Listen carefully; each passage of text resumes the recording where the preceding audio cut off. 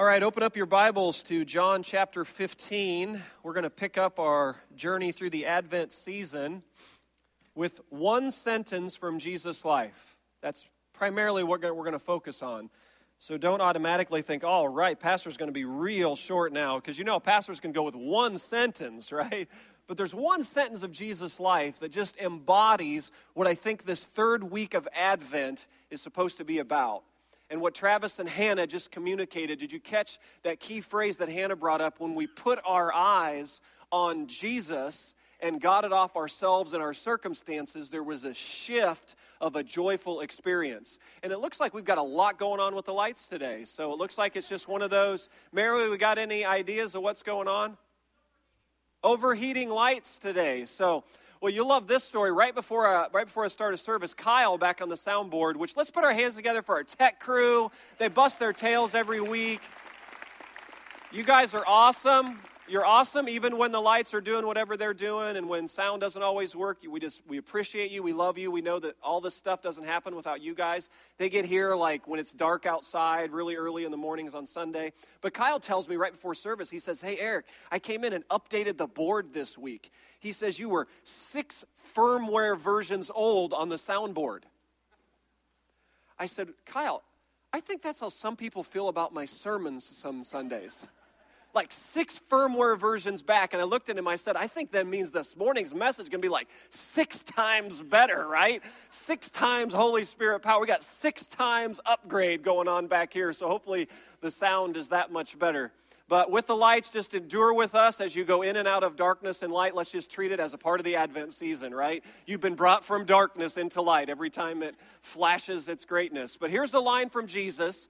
We're going to look at 2 observations of what Advent joy, what Jesus joy, what biblical joy is really all about. John 15, verse 11, Jesus says, I have told you this. Now, a little context here. I have told you this. This is Jesus in the middle of his upper room discourse. This is the longest teaching of Jesus' stretch. So if you open up your Bibles and you see all the way through John 14, 15, 16, lots of words of red. He's having a lengthy conversation at the Last Supper, explaining to them about what's to unfold that's going to be really, really difficult for them. So in particular, he's talking about the vine and the branches and how important it is for them to abide in the true vine, that they're the branch and the life of the branch flows from the vine, and they're to bear much fruit, and they're to obey his commands, and they're to love one another. This is the I told you this. Jesus is on a roll, and he's talking about a lot of things related to practical Christian living, and now he's going to bring up the subject of joy, saying, hey, I've told you this so that, I want you to underline 3 phrases now in this verse in your Bible. Underline my joy, may be underline in you, and that your joy, underline your joy, may be complete. So I want you to see, Jesus says, my joy, look at the bridge from my joy, Jesus says, to your joy. Do you see the name of that bridge? It's called in you. Anybody need an encouragement? I'm so encouraged when I read this. Jesus says, hey, my joy is going to be in you, and that's the pathway through which your joy is complete. So here's a first observation I hear from Jesus on this text, is that joy is a gift to be received, not a virtue to be achieved. Are you tracking with me? Joy is something you receive. That's gospel joy. That's good news joy. That's Jesus joy. Anybody encouraged by this thought that that's a joy that's independent of whatever's going on in my life right now? That's circumstance-independent joy. That's a joy that Travis and Hannah Bryant can experience when they're face down in their living room going, God, I don't know how many more yeses we can say. We're saying yes now. And Hannah can say, as we put our eyes on Jesus, what did she taste? She tasted his joy, not circumstantial joy. How much fun is it to be matched how many times? To have the rug pulled out from under you and disappointment and heartache. That's not the joy Jesus is talking about. That's circumstance joy. And we can all think in our lives when we just focus on ourselves and what's going on in our immediate circle around us, or if you want to lift it up a little bit farther and just kind of look across the landscape of our world, the headlines that scroll along, there's not a lot of there's plenty to get us discouraged and to be joy drainers in our lives, right? But here's the great news. Jesus says there's a joy that comes from beyond you that flows into you. That's the joy, and here's what Jesus says. That's how your joy is complete. What I hear Jesus saying there is, hey, Simpson, whatever you've settled for in other kinds of joy, it's less than what I'm offering you here. Gospel joy is received. Advent joy is a gift. You don't accomplish it. You don't manufacture it. You don't achieve it. You don't try to work at all the ingredients of your life to get it in such a way that you experience a level of joy and happiness. There's something that transcends all of that. Jesus says, my joy will be in you. How amazing is that? And that your joy will then be complete by his joy being in us.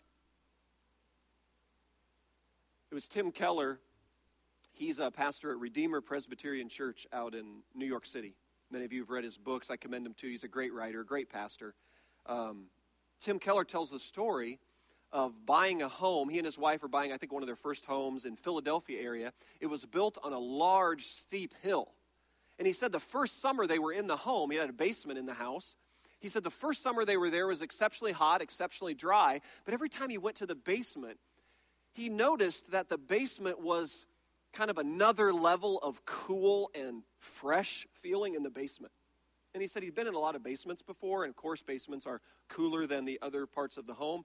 But he said this was a different level of, like, when I went down to the basement, it was just really cool, and it just had a sense of freshness about it, even when outside was smoking hot and it was drought and all of that was going on. So he finally starts asking some of the longtime neighbors about his house and saying, hey, there's something going on with my basement. I don't know how to quite put this together. And one of the neighbors said to him, hey, Tim, here's what you need to know about your house. There's a fresh stream of water flowing under the foundation of your home. So no matter what's going on outside, as dry or as hot as it is outside, guess what your basement's got? It's got like catered, fresh, and cool air 24/7, 365. When I heard that, I thought, that's what Jesus is saying in John 15 about joy. He's saying, hey, picture this. Joy is the climate that's being experienced in the Keller's basement in Philadelphia. That's joy.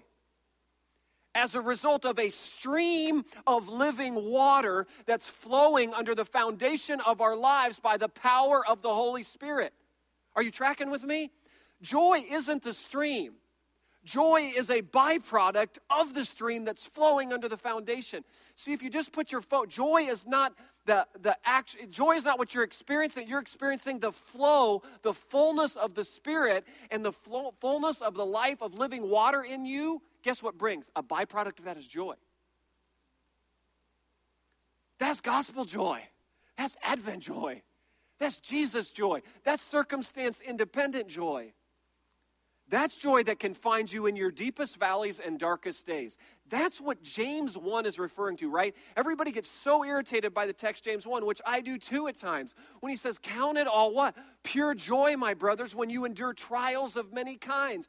You're like, James, I don't know what you were reading that day, but I don't get that. But here's what Jesus says, hey, yeah, if you're just going to focus on your circumstances, you got no shot at pure joy in your trials. But if there's a stream of living water flowing under the foundation of your life, when it's hot and dry and drought-like and wilderness-like all around your life, guess what can stay cool and fresh in your soul? My joy will be in you, and your joy will be complete. That's circumstance independent. Man, I want that. Anybody need some more of that in their life today? That's what this season can be. That's what this week of Advent is about. It says, hey, Church of Jesus, get locked in on what? On Jesus joy, on Advent joy, on gospel joy that you receive as a gift. You don't have to work hard at achieving it. You simply receive it. And you let that stream of living water flow under the foundation of life. And the byproduct of that should be a countenance of gladness and joy. I happen to believe that God the Father, God the Son, God the Holy Spirit, the Godhead, I happen to believe is the most joyful community to ever live. the loving laughter going on in the community of the Godhead, I think it will deafen all the NFL stadiums this afternoon for football season. It's going to be louder than Lucas Oil Stadium this afternoon as they gather. The joyful community, the loving laughter of the Trinity. Why? How can that be? Because God the Father, God the Son, God the Holy Spirit, there's a countenance of gladness on Jesus' face when he walked the earth. I just see it. Can't you see it when you read the scriptures? I think Jesus had one of those laughs that was just like a contagious kind of laugh. Those laughs when you enjoy being around people that had that certain kind of laugh. I think Jesus had that kind of laughter about him. I think he had a radiance of glow, of gladness about his face. And how could he do it no matter what was going on? When Peter denied him, when Judas betrayed him, when the crowds chanted, "Crucify him," when the Roman soldiers came to flog him, how is it that he could maintain this atmosphere of joyfulness and gladness of heart? Because he knew what? He knew that he and the Father were one, and his Father was a good, good Father. And his Father was always at work to accomplish purposes that always had his best in mind. He knew that no matter how dark these days got, no matter how deep this valley got, it's like the old hymn that was up on the screen before service, right? This is my Father's world, right? You guys know that hymn? How about this line out of that hymn says, "This is my Father's world, let me never forget that though the wrong seemed oft so strong, God is the ruler yet." See, Jesus had a vision for life lived with the goodness of this Father that was like a stream of living water that flowed under the foundation of his life. And it gave him a pervasive sense of well-being that was independent of circumstance. That's how Dallas Willard defined joy. Did you see that in your notes? I put that in there. Dallas says, joy is not pleasure, a mere sensation, but a pervasive and constant sense of well-being. Hope in the goodness of God is joy's indispensable support. That's what Jesus had. When they're whipping him, when they're nailing him, when they're mocking him, when they're denying him, what kind of joy? He had hope in the goodness of God, and it was indispensable as that stream of living water that was flowing from within him. And then he says, now you come to me. And isn't that beautiful? In John chapter 7, he says, what? Streams of living water will flow from within you by the power of the Spirit. You don't have to manufacture that. You don't have to work yourself up into some kind of joyful posture. This isn't a denial of circumstances. This is a joy that transcends whatever circumstances you find yourself in. This is what James 1, I think, was talking about, which flows into my second reflection here on joy, on Advent joy. The first is joy is received, not achieved. And secondly, the pathway to joy is found in a wholehearted pursuit of God. Now, I want you to stay with me here. The tendency with the subject of joy is to make the pursuit of joy the focus. If you're really looking for joy, you don't go pursuing joy with all you got. You go pursuing God with all you've got, and then joy gets thrown into the equation. Are you with me? This is called the order of joy. I want you to think about the order of joy. There's this knowing aspect. That you know God is a good God. There's this seeing aspect that you see God is with you. Did you hear that at Travis and Hannah? They knew God was with them. They knew God was a good God. There was this loving aspect. They love the fact that God is with them even when it's hard, and they're seeing God's goodness displayed even when it's hard, and there's a loving his presence in the midst of that going on. And you know what? The outflow of all that is joy. So there's the seeing, knowing, loving, enjoying. That's the sequence. Seeing, loving, knowing, enjoying. That's the order of joy. It's what Jesus is actually telling them in the next chapter. I think I put it in your notes for you. John 16, here's what Jesus is telling his followers. In a little while, you will see me no more. And then after a little while, you will see me. And then 16:22, now is your time of grief. What's the time of grief about? You're not going to see me anymore. They're going to be shedding tears. It's going to be really hard. They're going to put him on the cross. They're going to put him in the tomb. It's going to be dark. You're going to be crying. But, what's he say? But I will see you again, and you will, how about that? Rejoice, and no one will take away your joy. Do you see the seeing, knowing, loving, enjoying? Do you see that? This is what David brings up in Psalm 16. Listen how David put it this way. David says, Psalm 16:8, I have set the Lord always before me. Wasn't that a great statement from David? I set the Lord always before me. And then what's a byproduct of that? Look, verse 11. You have made known to me the path of life. You will fill me with joy in your presence, with eternal pleasures at your right hand. Do you see the seeing, knowing, loving, and then the enjoying? Do you see the order of joy there?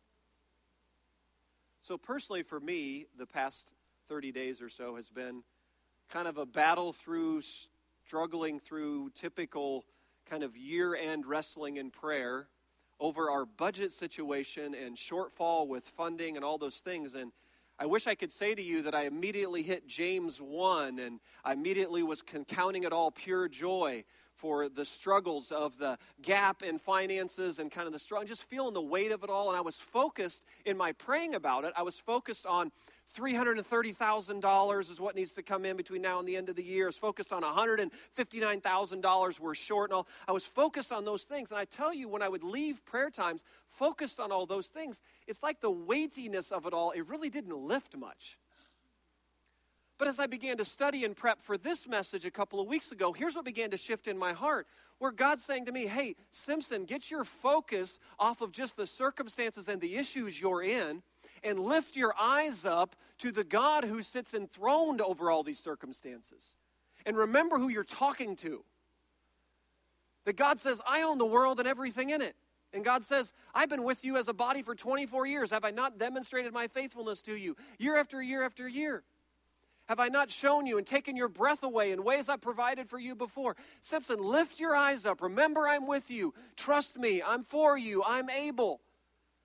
Well, that was a lot more encouraging way to pray. And guess what? When I was done praying at the end of those prayers, guess what wasn't any different? When I walked into Ruth's office, our accountant, to get an update on where we are, the circumstances hadn't changed a whole lot. But what was different? Me. My perspective. My attitude. There's a stream of living water that's flowing under the foundation of our lives by the power of the Holy Spirit.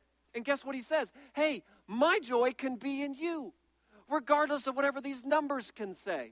It doesn't have to drain away all Advent joy, just because typically in church world, the month of December is a fairly stressful time, like many not-for-profit organizations. Year end typically is a challenging time.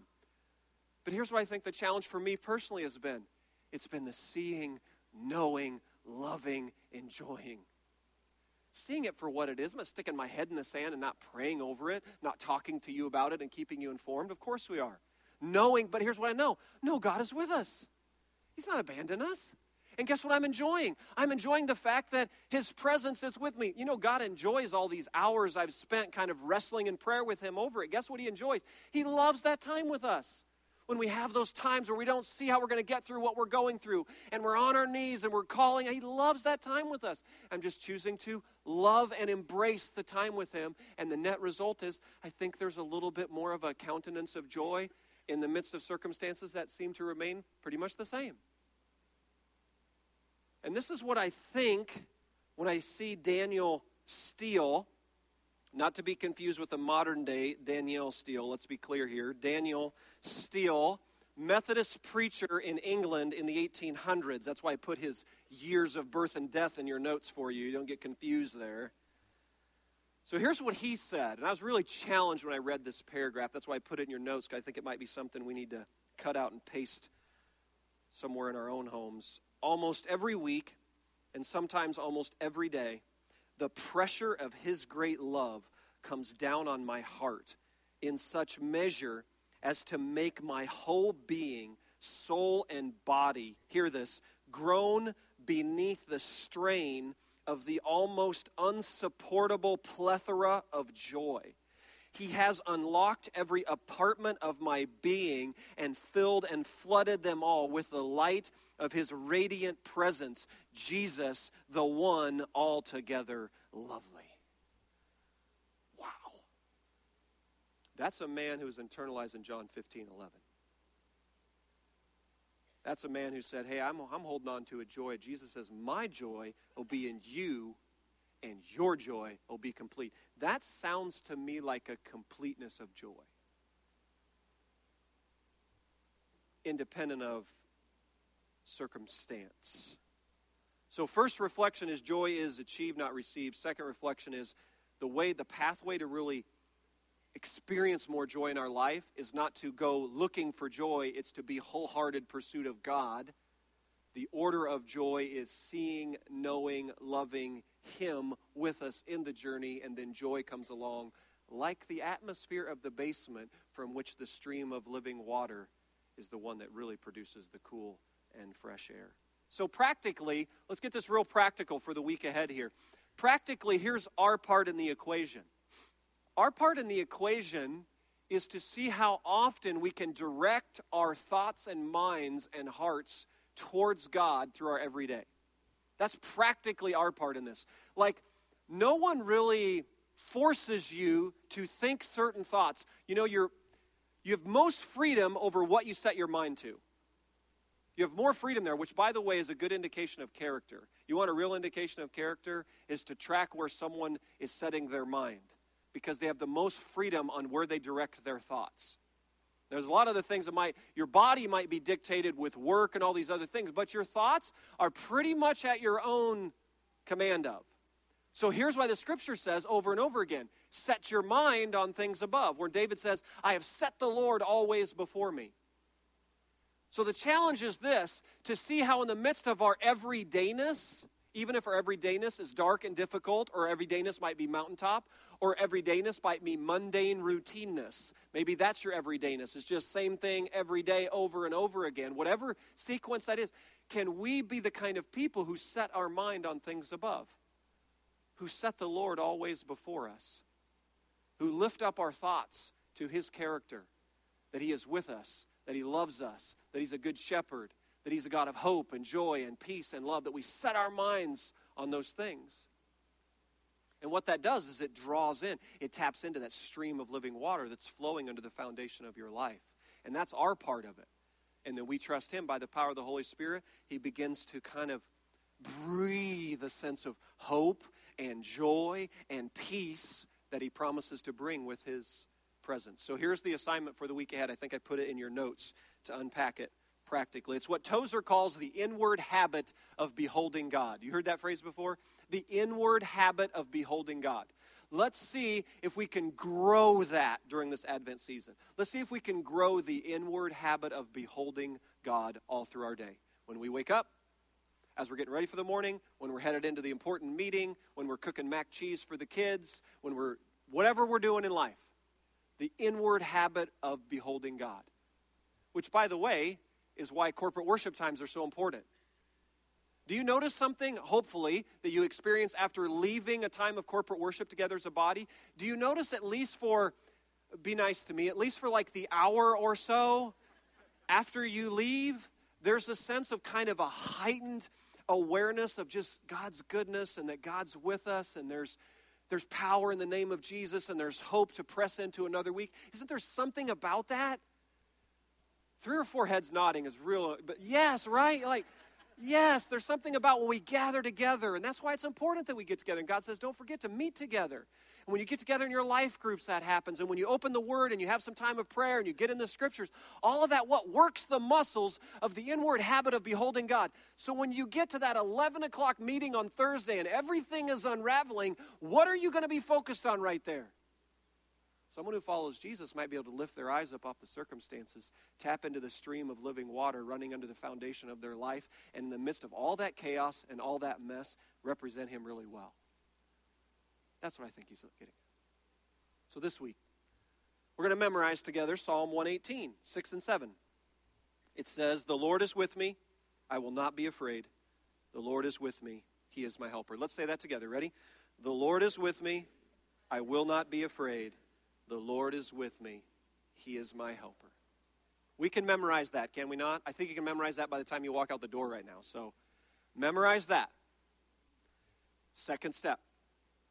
As often as possible, challenge yourself. How often can you bring that to the forefront of your mind all week long? Tonight, when you're tucking the kids in or you're kind of looking at the week ahead, how about whispering that? The Lord is with me. I will not be afraid. The Lord is with me. He is my helper. How about just when you get up tomorrow, when you're pressing through your week, when you're going through whether it's a really challenging time, whether you're having breakthrough times, whether it's everything in between, that we just work that over and over again. So that's the second step. And then the third part of the assignment, talk to somebody about it. One conversation with someone about how the experience has been. So maybe towards the tail end of the week, just have a conversation with someone. Talk about what's been helpful, what's been challenging, maybe the ways God showed up in that. And I think what might, as we put kind of Jesus on the spot with all this, saying, hey, Jesus, as we do this, guess what he promises to bring? He says, hey, I tell you all this so that my joy will be in you and that your joy will be complete. Guess what could happen over the next 7 days? If there's been a struggling with joyfulness at any level, guess what could happen? That stream of living water, right? You could tap into that, and there could be a radiance, a glowing gladness upon your face that begins to be pumped out, independent of circumstances. Guess what might remain the same? I can almost guarantee what probably will remain the same is some of the circumstances. Why? Because God doesn't want us to be dependent on just changing the dynamics around us. He wants us to see, right, my stream's sufficient. No matter what's going on in your life, right, this is a joy, transcends what's going on. And then hallelujah when circumstances change. It just gives us all the more reason to rejoice. That's a good thing when those things happen. But my point is, my joy shouldn't be like this, right? It shouldn't be like teenage moodiness thing going on here. Right? When you're just like, what is up with this? And it's usually tied to circumstance versus tied into that stream flowing under the foundation of our lives. Because joy is received. That's gospel joy. That's Advent joy. That's Jesus joy. Receive it. Get off the bandwagon of trying to achieve it. We can't manufacture that. Just abandon that. Receive it. And then put your wholehearted pursuit into following God with all you've got. The inward habit of beholding him. Work these muscles of setting the Lord always before me. And see if there's not a pervasive sense of well-being that starts getting trickled all around your interior life. Let's pray together. Lord, I know with a subject like this, there is a whole spectrum of practical experiences. There's some in the room that have been shedding tears in some dark valleys, some of the most difficult holiday season they've ever been through. And I pray right now by the power of the Spirit, there would be a breathing in of joyfulness that would transcend it. That there would be that stream of living water would pulsate something fresh. God, I pray this week that you would help us work the muscles of setting our minds on things above. And that we would experience John 15:11 practically in our lives. Thank you for this amazing sentence, Jesus, that you would say, hey, I told you all this so that my joy would be in you and your joy would be complete. Make that a living reality in this community of faith, I pray. In Jesus' name, amen.